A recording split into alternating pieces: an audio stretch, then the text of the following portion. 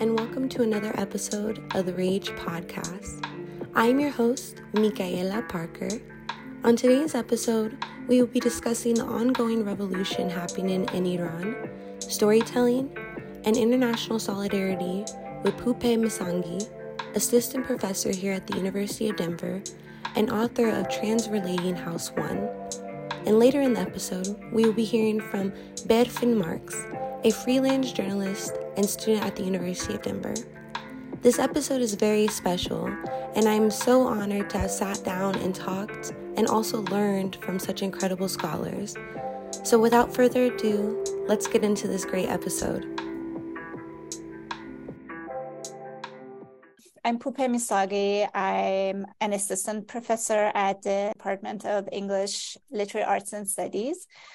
I did my PhD actually at DU many years ago, and I just came back as an assistant professor. Other than doing creative writing and especially experimental writing, I also do translations between Persian and English, both into and out of English, and I also work as an editor from time to time. My first book, Transrelating House One, came out in 2020, right before the COVID pandemic shut down everything. And I have a book coming up next year. I'm so glad that you actually talked about Transrelating House One, because that's actually one of my next questions for you. In an article by Ali Geist, she states that you seek to reclaim stories from your culture to question where those stories come from and how you remember your culture. So what is the importance of storytelling to you? There's a scene in the book where our main character, the narrator, goes to a cafe and then the server is hesitant to let her in. He says, there's another cafe around the corner, which is proper for women. Maybe you don't want to be here, but then she insists to be in that space. So this scene is a fictionalized account of one of my own experiences where I had gone with a friend to this kind of rough neighborhood. And then there was this cafe and I felt so out of place in that cafe. So then it became fictionalized in my book. And only a few weeks ago in the recent movement, one of the inspiring things, but also heartbreaking things that happened was two young women who actually went to this cafe tea house in one of the rough neighborhoods, which was mostly a male space, and they had their breakfast without their hijab. And one of the girls actually shared the picture on her social media, and she was arrested the next day. So this relationship between reality and storytelling is very interesting in the sense of something similar to this happened to me. And then it became fictionalized. And then many years later, another version of it happens and causes another round of protests and social reactions. So this just duality of the relationship, the mutual conversation that exists is important to me.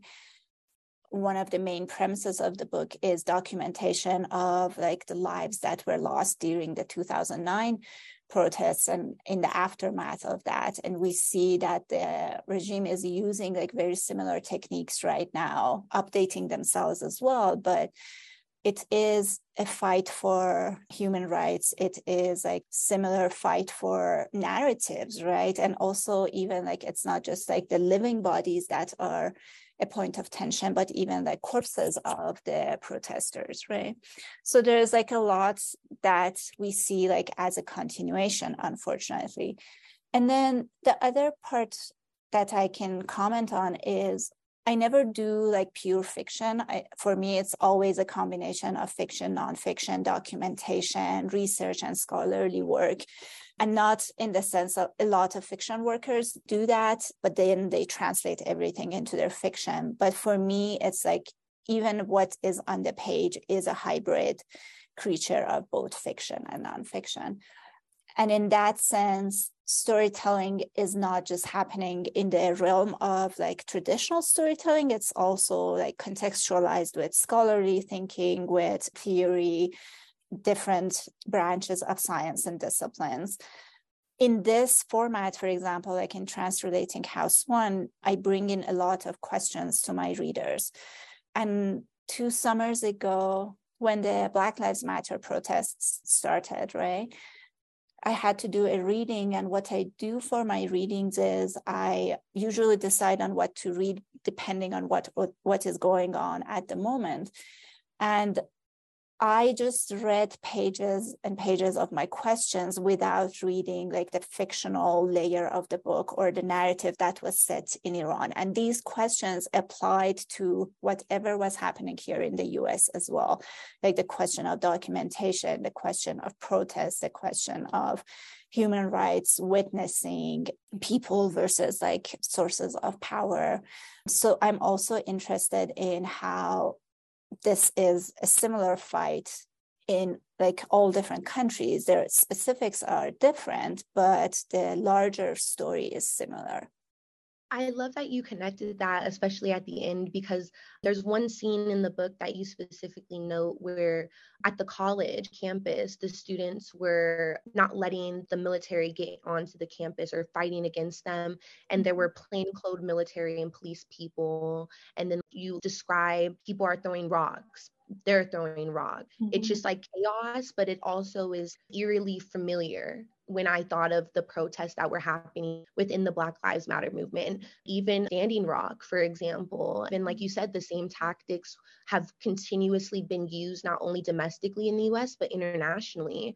And I think we don't talk enough about that, especially when it comes to these oppressive regimes that do pop up all over the world, and what we can do to continue to stand with each other against these forces of indignity, for example. And I think that you do a great job of illustrating that. And one thing that you said so beautifully as well is that life imitating art, like the truths are the same and can exist in the same space, but realities are just different.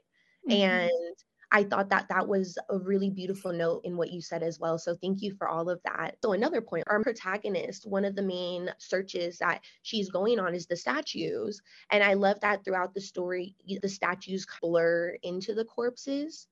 And I love that her search changes as the story progresses. And it's even more beautiful. So much of your story is connected in that story, because reading it, I was like, wow, so powerful.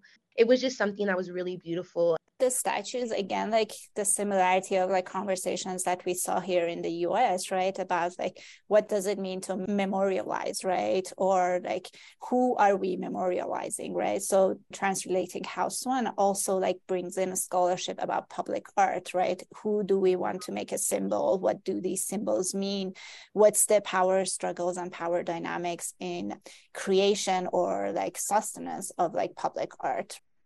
I think that's a great way of encapsulating that as well too, because we're seeing a rampant insurge across the globe of people wanting to tear down statues of whether it's monarchs or oppressive symbols or whatever it may be. I think that that's the one thing that always like humbles me and recenters me in everything, that none of my experiences are my own. Like everyone has felt what I'm feeling in some capacity, even if it's in a different form. Like everyone feels grief, everyone feels sadness, everyone feels anger, everyone feels rage. And it always just reminds me, like our first episodes of the series, one of my favorite quotes I tell everybody is from Maya Angelou, and it's, "I am human, therefore nothing human can be alien to me." And I just love that quote so much, because it reminds me that as much as I want everything to be about me and my pain, that everyone else's pains are intersectionally connected with my pain as well. And so what does that mean? And what does that mean for me, especially when it comes to advocacy and policy making and all the things that I love and I'm trying to do in my future career endeavors? So I really love that. But to move on a little bit, a driving question in your book is, like you were saying, who has the right to tell the stories of the dead? And so how has storytelling allowed you to not only honor your culture and those who have passed before you, but also expand dialogues around social unrest and injustice in places like Iran? Well, part of it is like honoring my own culture, but as we talked, right, it's also like thinking about like the global intersections of what is happening, right, in Iran. Like thinking about like who has the right to tell the stories of the dead. This is again something that I bring up in the book and make it part of the conversation on the page. I had a lot of hesitation like when writing this book in English, because I was feeling like, what does it mean to bring this story to an audience who is completely foreign to it, right?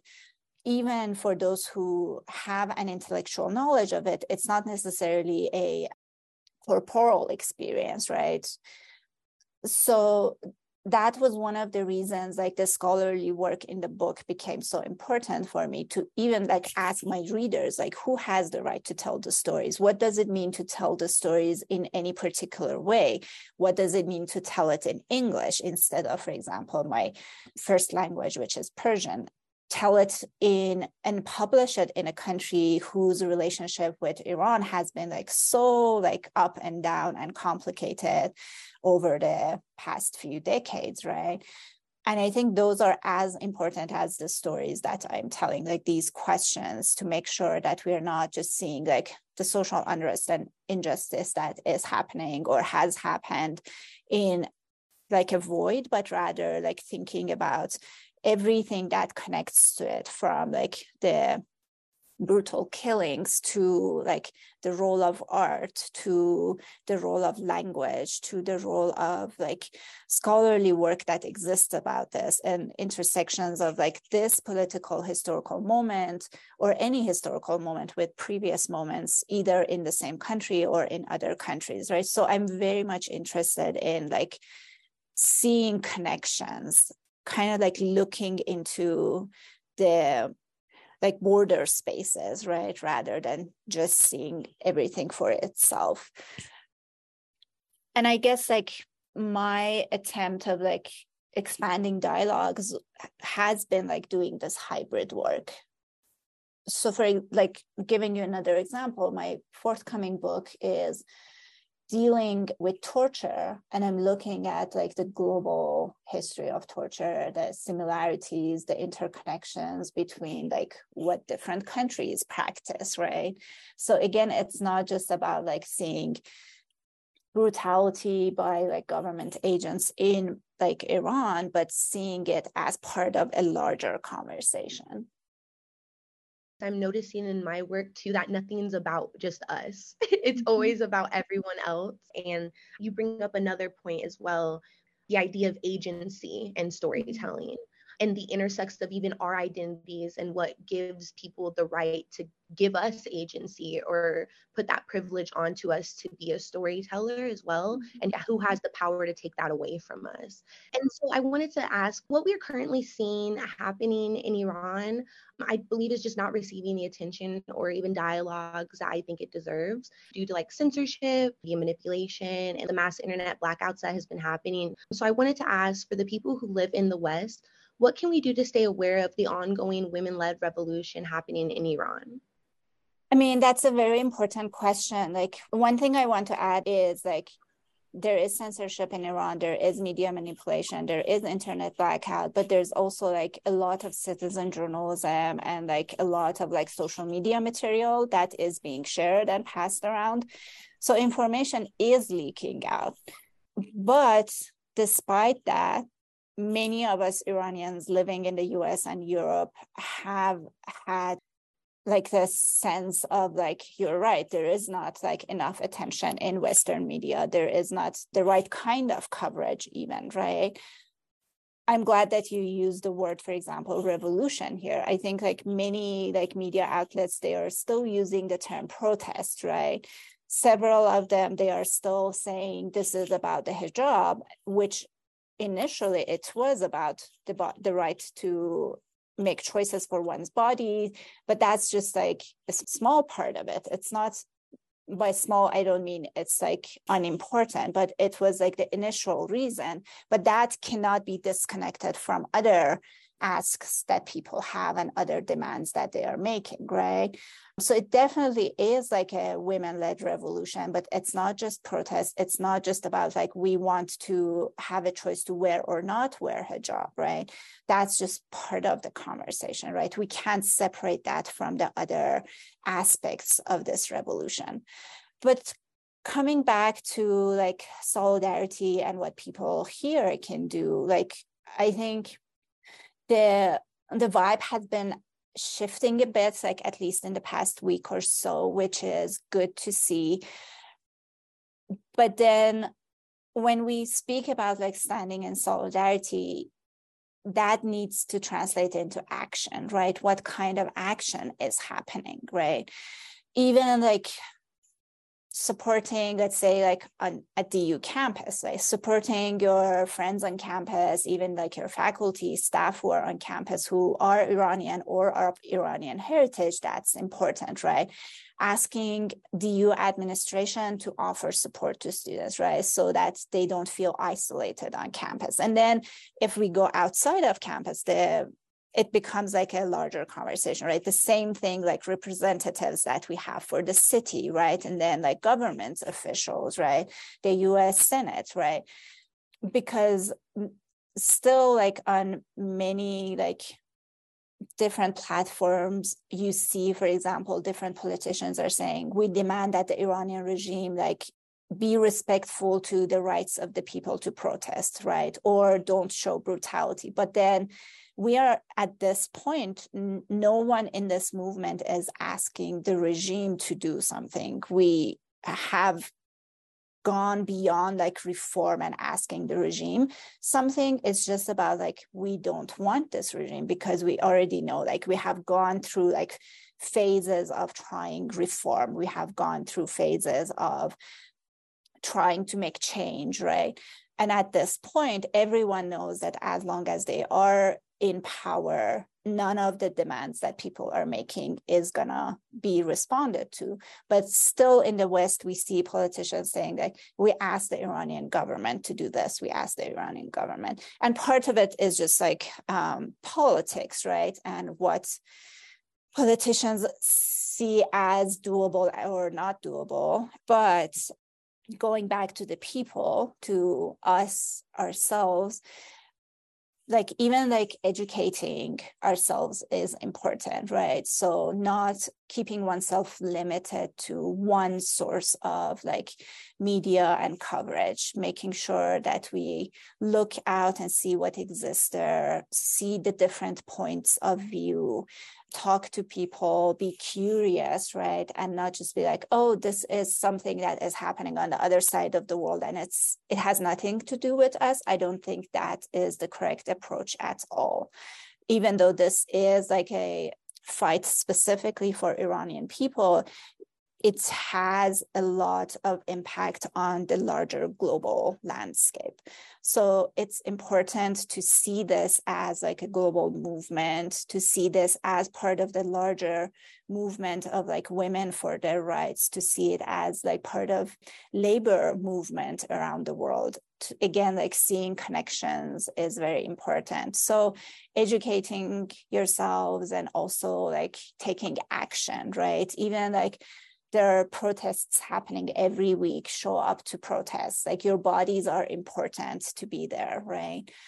And not just be like, oh, I feel this and I don't know what to do, right? And it's understandable. Like I think we need to acknowledge that every person has their own abilities and they can take steps that feel right to them. But again, like from sharing on social media to being present on the streets, to reaching out to representatives, to even like sharing posters and banners in different public spaces that you go to so that other people can also be joining into that conversation. That's important. Thank you so much for that. And I actually really love how you said that this started about the hijab, but now it's transitioned into something else and more, because I feel like that's usually the case with a lot of social movements. And I think that now it's become a movement about the dictator and the people who are in power right now and wanting to get them out. The fact that we're seeing the daughters of women who had to deal with some of the most oppressive regimes, or the granddaughters too, I think is very beautiful as well. It reminds me of like, there's this saying right now, like in Iran, in Persian, that says like, they buried us not knowing that we are seeds and we would sprout. And also there's a song that uses like this idea of a seed, right? And the fact that we will sprout. So, and if we look at like the past 40 something days, today, for example, a lot of like protests were happening around the 40th day of the passing and killing of someone, or the 7th day of the passing and killing someone. So people were marching to like cemeteries, gathering around like the graves of those who have been killed. And one of the sayings again is like, you kill one of us, 1,000 of us will come up, right? So that idea of sprouting is very important in this movement. We talked a lot already about international solidarity. And from my understanding with large scale social movements and being a part of them, that international solidarity is super important. And so how can we internationally create spaces of solidarity for the ongoing revolution in Iran within the US, while the country also deals with rampant Islamophobia and xenophobia? One of the things that we hear is like, one of the possible reasons of like why there was a lot of hesitance in the beginning of this movement to cover like Iranian women burning their scarves in the streets was like this like Islamophobia that exists in the US, or like in Europe. There were like some conversations like using that as saying like, you see, when we say like you should not wear the hijab, right?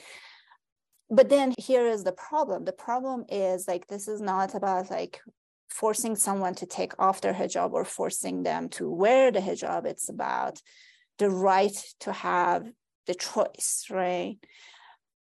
Even as a tourist, when you go to Iran, you have to have your like headscarf and like follow the clothing rules and regulations, right? So, and with Iranian women, it has been like lack of choice, right? The body being not one's own, right?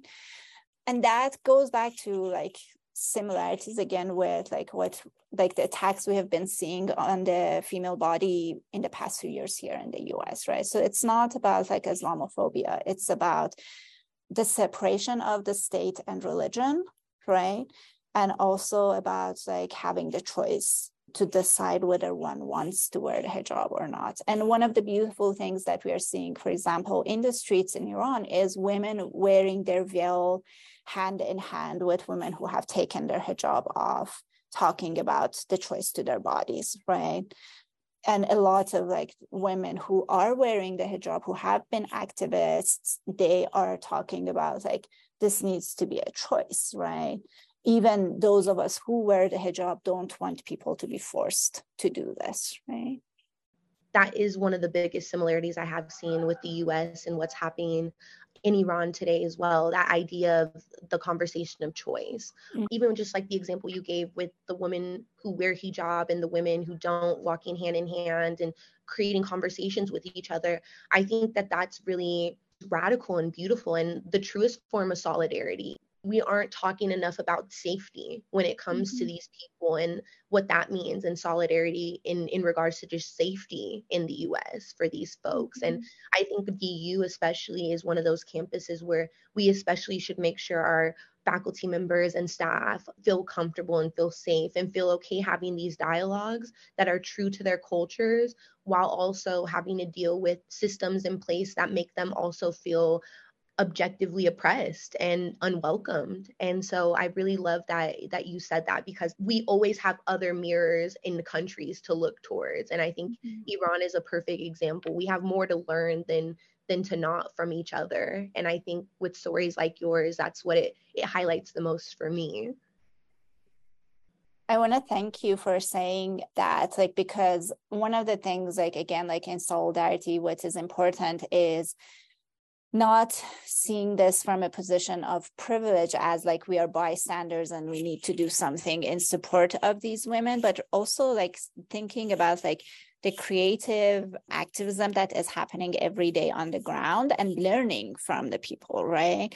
And it's only in that sense that we can think about like global collaboration and collective movements that go beyond borders, right? And see us all as like one, with differences for sure, right? But this learning is also like one of the things that is important in this moment.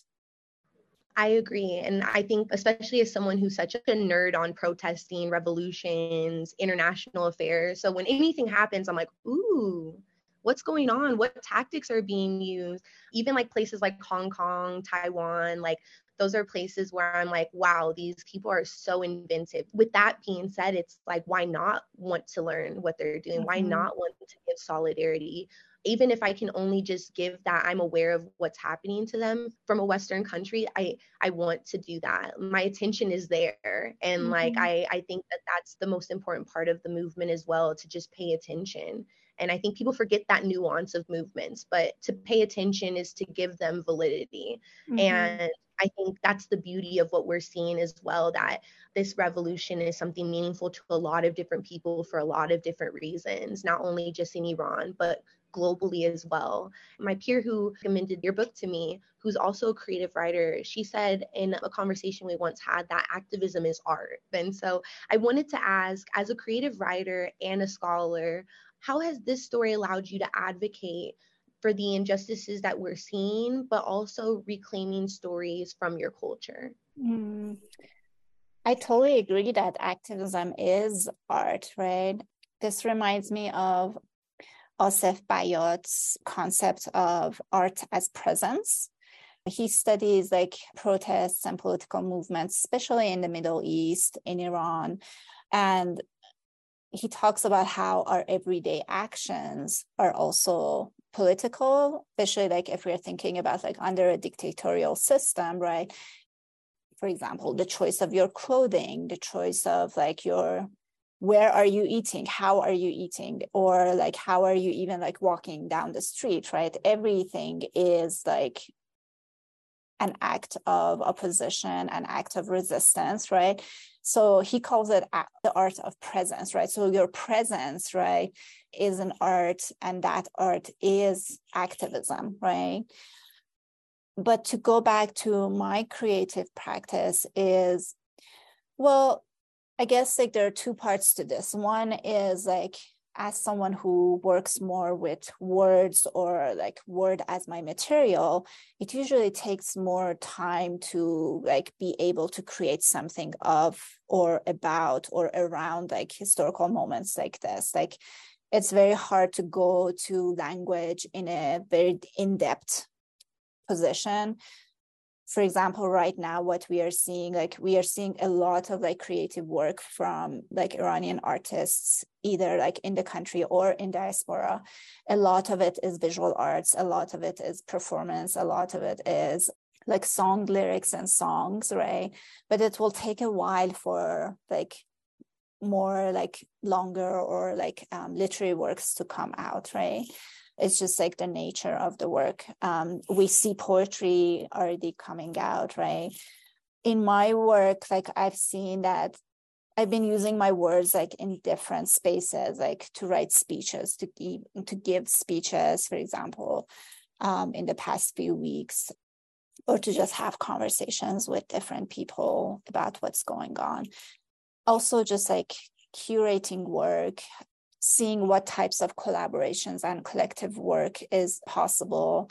I've been working with an amazing group of women here in Denver where we are just like organizing, doing activism, reaching out to like officials or like thinking about what we can do on the ground, right? So it's just like you take your creativity into real life, right, rather than on the page. And then probably there would be a conversation when you will take whatever you are experiencing in real life and come back to life and come back to your page. I'm also teaching a class on Iranian literature this quarter at DU, which just happened to coincide with these protests, because when I decided I wanted to teach this, nothing had yet happened.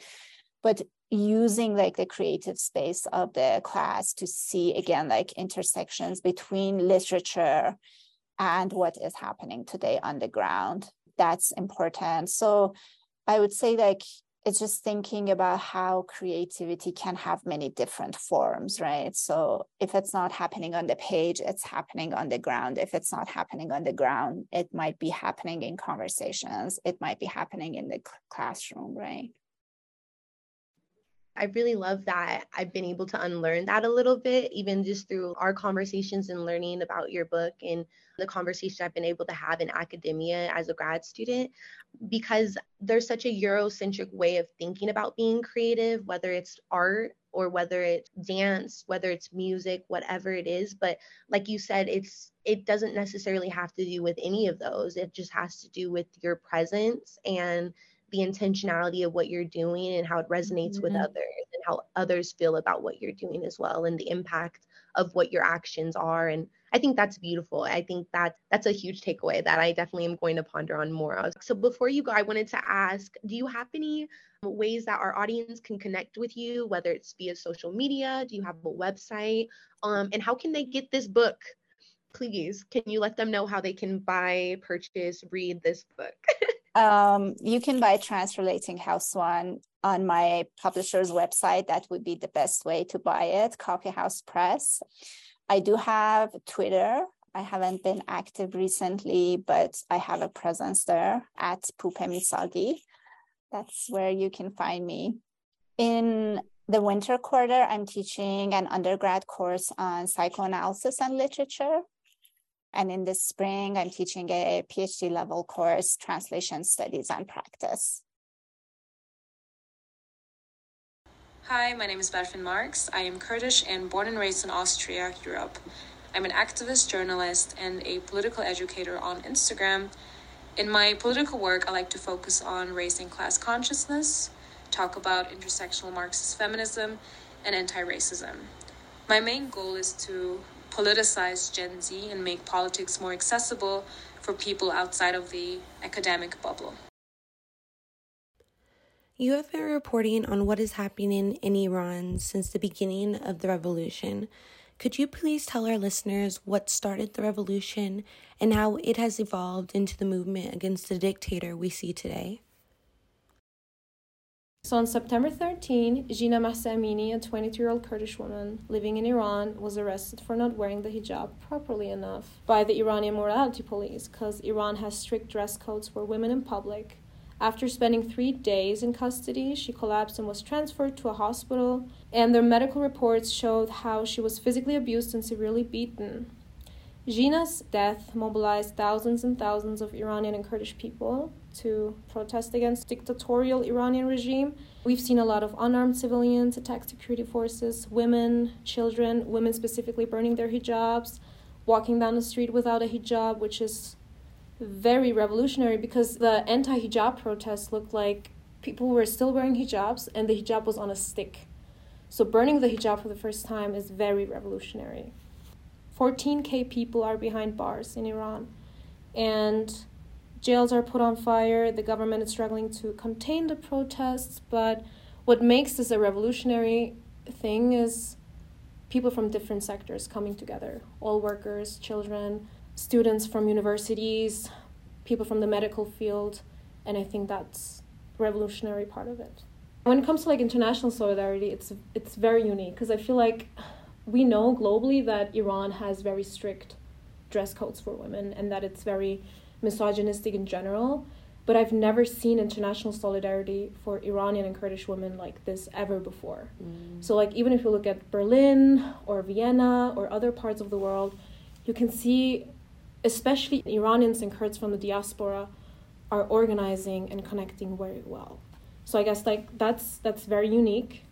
And what's specifically so important is that the Iranian protests are heavily relied on these type of international solidarity things because they need that. Iran shut down internet for a reason because they didn't want the international community to know. So putting pressure from outside of Iran is very important for the civilians right now. Yeah. So I'm actually really happy you segued into that because with, like you were saying, the effects of internet blackouts and censorship and media manipulation from news outlets within Iran to the global community, I wanted to ask, you have a really large social media presence and it's allowed you to amplify stories that aren't being told or wouldn't be told if it wasn't for platforms like yours. So I wanted to ask, what is the importance of storytelling to you and your work? My goal is to show your experiences as a woman, as an immigrant, as a woman of color, is highly political. Because like we tend to, like when we think about politics, we usually think of old white men in suits. And we're like, oh no, politics is not for me. It's too complicated. I don't feel like I have a space in politics. So I feel like that's my main goal with that. And yeah, just like giving platforms to unique perspectives and experiences that I might not have. For example,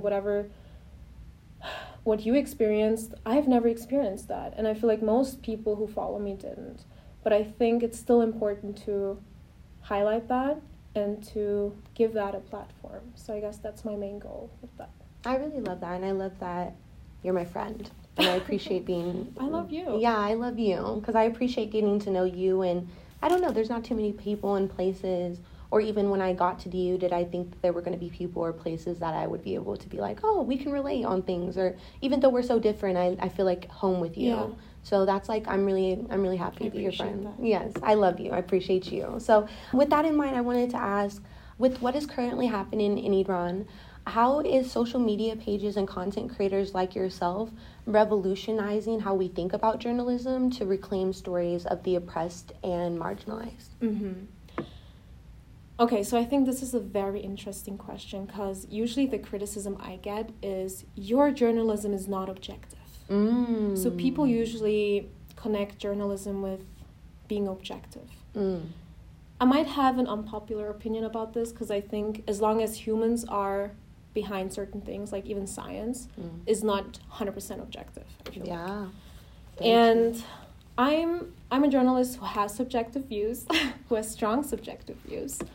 And I feel like there are a lot of journalists who are on the other side too, on the right side. And I want to be on the left side, and I want to amplify those stories and those topics, and I think there's nothing wrong with that.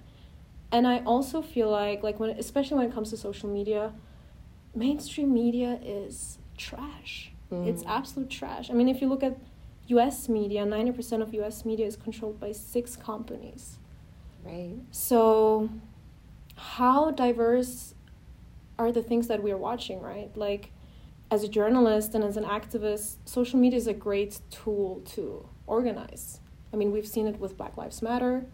We've seen it with other protests that happened. Mainstream media would have never covered it the way that social media did, or Twitter did, for example. So, yeah. I love that point that you're making about how people don't think it's objective, because people are choosing to exclude Iran from a lot of conversations within the West. Yeah. Because we don't have an objective view on them. We've been very xenophobic when it comes to Iran, when it comes to issues of human rights in Iran, even just the Middle East in general, even though I hate calling that area the Middle East. Yeah. But countries that have been demonized post 9/11, you will never see, for example, even like MSNBC or CNN talking largely for hours or days about these issues. It's a small segment within an hour block. And it's hard to think about that too, because like we're literally paying for the 24-hour media cycle, but it's not because they want us to know news, it's because they want to get the ad revenue. So it's interesting, because I think that, like you said, nothing's objective through and through. There's gray areas to everything. Yeah. And I think no matter what you believe in, your bias is going to be involved. But it's like, what does it mean that my bias is for the dignity and the empathy of others globally, and you not wanting to talk about that or thinking that there's an issue to that? And I also wanted to ask, because we also said that you have a big platform, this also leaves room for there to be real life risk and implications to the work that you do and you believe in and the content you create. So I wanted to ask, how has that been in regards to your life and revolving around creating content, but also just like your safety day to day? Yeah, I quickly realized that. So getting threats is a daily thing at this point, like death threats, for example, or just like, I don't know, people just want to like hurt you, right? So that has been actually a topic in my therapy sessions. Like I would pay my therapist to talk about these anonymous threats that I would be getting. And it's funny because like 99% of the people who send me threats are men.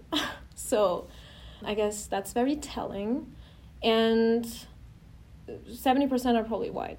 So there's definitely like a pattern. And those threats will not stay on the internet. I had moments where people recognized me in Vienna, for example.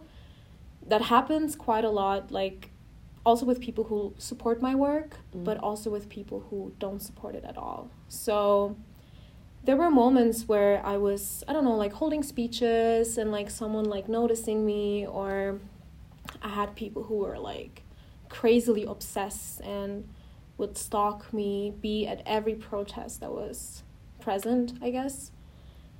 And I guess like some real life implications are that I'm banned from a specific country, right? Like I can't go back, see my family, and that sucks. So whatever you do on the internet usually doesn't stay on the internet. It has real life consequences. And besides all of the death threats and being banned from a country and not being able to have total freedom, it's just like your mental health, like reading all of the news about Iran right now, or like in general talking to people who went through so much shit, for example. And like I don't want to put myself in a position where I'm like, oh my god, I'm so poor for listening to these stories, but like listening to those stories and like doing research on very serious topics like sexual assault or sexism or whatever, it's just, it will affect your mental health at some point. So I guess those are some of the implications and risks of being on social media and doing activism in politics. I remember my information getting doxxed when I was at my previous college up at CSU in Fort Collins, and what it was like to have one of the sheriffs of the county go on his social media platform with a picture of our protest and spotlight me and talk badly about me, and then go through the comments and look, and people are like, we have guns, we have this, better watch out. And so I completely understand, like, it's not just about, oh yeah, like the internet's the internet, people are going to do what they're doing, but it's like, what does it mean that we as a country hold these standards of like liberty, freedom of expression, freedom of speech, and the repercussions to the people who violent views inflicted towards us in real life? And there's not a lot of safety. I mean, we can't trust police. I can't afford bodyguards, so exactly. I can't always change my number or relocate. So it definitely, within this work, it makes you vulnerable. Like, and I can only imagine from a global lens, but I just think no one talks enough about the safety that isn't taken into consideration for people who are activists. So for sure, yeah. So I especially with the journalistic side of it as well.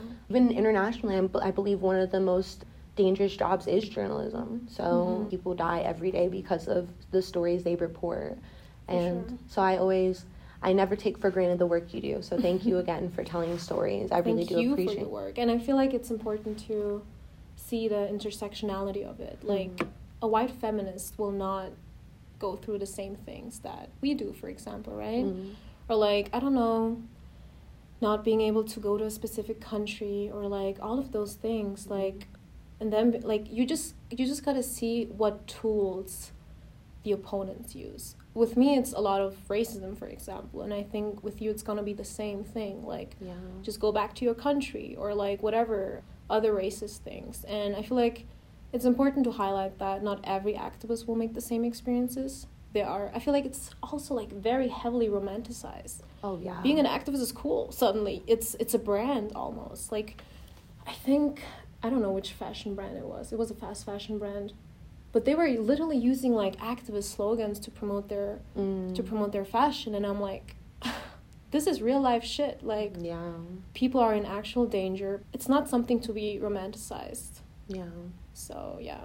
I really appreciate you saying that, too, because I think there are a lot of people, even celebrities. Oh, yeah. People, I was just telling you, like, I don't be on Twitter anymore arguing with folks because I just can't do it for my dignity anymore. But one thing that I noticed is, like, when, like, LeBron James, for example, when he became a billionaire, there were a lot of people, especially in the Black community, people I know, that were, like, really excited, really happy. There's no such thing as a good billionaire. So I was just like, what? I agree. Yeah. And I think that there's this narrative that's pushed that just because he has a school in Akron, Ohio, that he does these things that are phenomenal for the development of the community. But it's like, it's not impacting our community. It's impacting his one little area of Akron. And that's exactly what white billionaires have been doing with their wealth, hoarding it. I mean, there's so many people, I think, who applaud fish for swimming and aren't critical enough of people for what they do and how they utilize their funds. And it's just something I always grapple with, because I'll probably never be super rich, but even if I have wealth, I'll always give it back to somebody else. I believe in distributing anything I have, as far as when it comes to my community and people I love. So it's like nothing would ever just be mine. I would want to build wealth for everyone around me. And so I just think that people aren't critical enough of the people around them, and I just really appreciate your work. But moving on, how can you create spaces for safety here on campus? This is a very good question.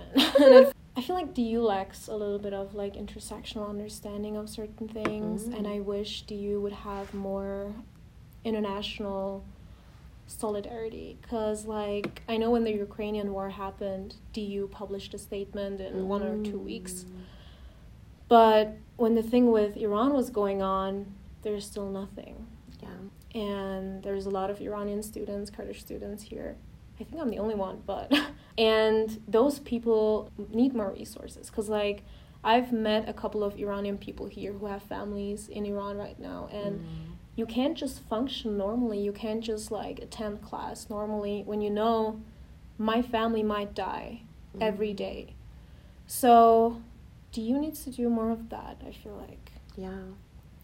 I feel like that's a great point too, because not making a statement is a statement. Oh yeah. Not doing anything is making a choice, and it's a decision. So them, like you said, why do it with one and not another? Exactly. And expect communities to feel empowered or like they can be supported on our campus. So I definitely believe we need to make that conversation happen more here. So for sure. I love that you brought that up. And I wanted to ask you, as an international student and someone who has been advocating for human rights around the globe, what does international solidarity look like and mean to you?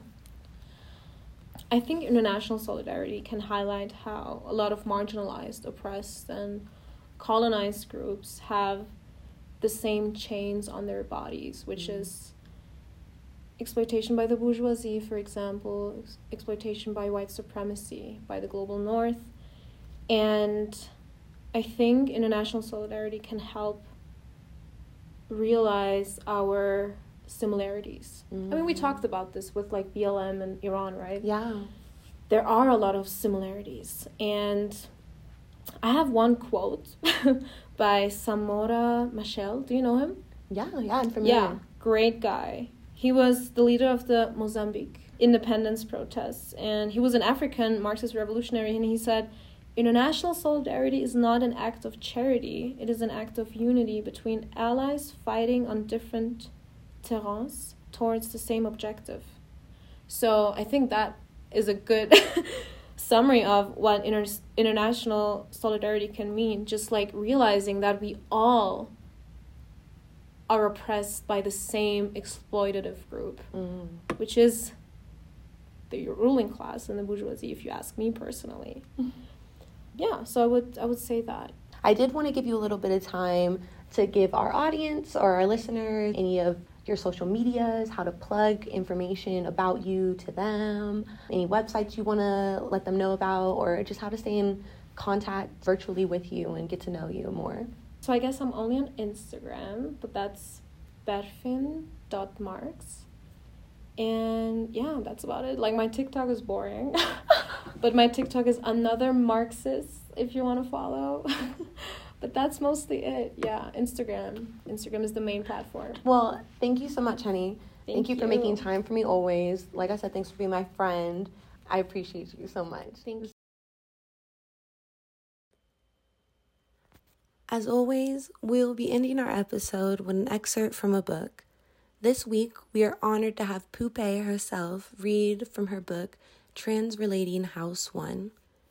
In the aftermath of Iran's 2009 election, a woman undertakes a search for statues disappearing from Tehran's public spaces. A chance meeting alters her trajectory, and the spaces between fiction and reality narrows. As she circles the city's points of connection, tea houses, buses, galleries, hookah bars, her many questions are distilled into one. How do we translate loss into language? Melding several worlds, perspectives, and narrative styles, Transrelating House One translates the various realities of Tehran and its inhabitants into the realm of art, helping us remember them anew.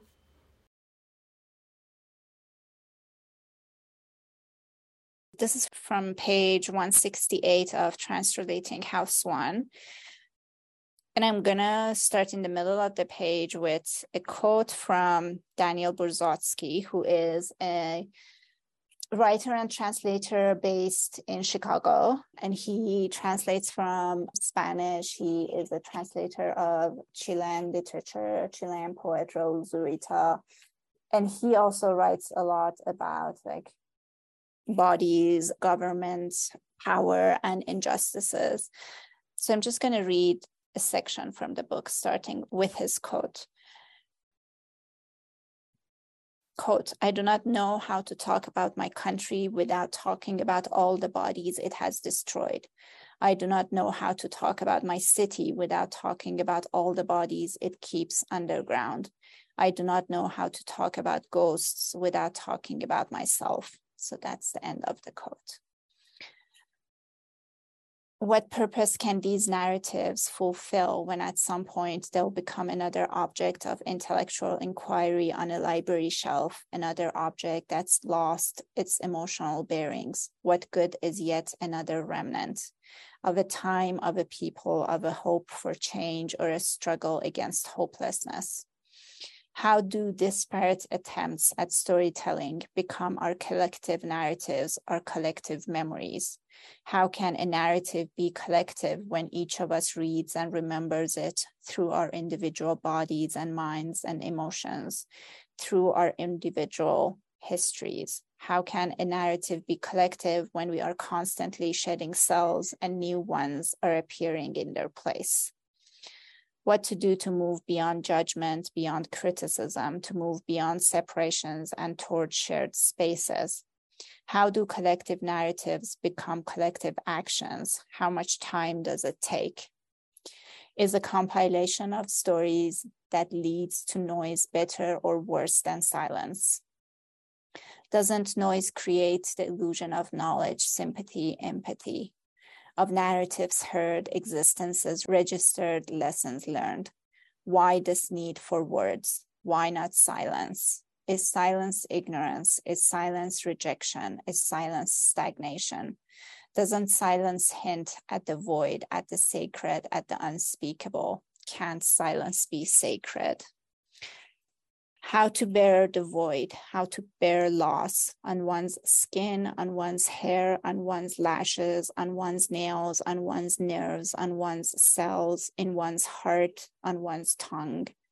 How to translate loss into language, how to survive loss. What is at the center of loss, at the center of life after loss? How much time needs to pass before mourning can become healing, can become living? How can we walk the distance that separates you and me, you and us, who became one and the other because a shared experience exploded into an abyss of unshared history, memory, story? How can we walk the distance and arrive on the other side, alive and generous, capable of light and love, reaching in and reaching out with a touch and a tone that can make joy and be joy? Are we, as we walk, leaving the dead behind? Are we leaving ourselves behind? What about guilt? What about shame? Mine and yours, ours and yours. How to bear memory, how to bear witness.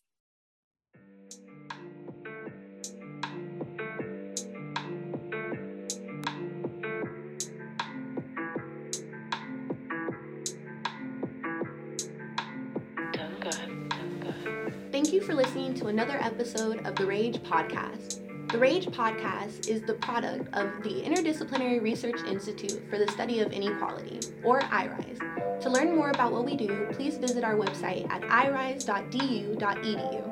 To ensure that we bring you quality content, please be sure to subscribe, follow, like, or share on the platform you are listening to us on.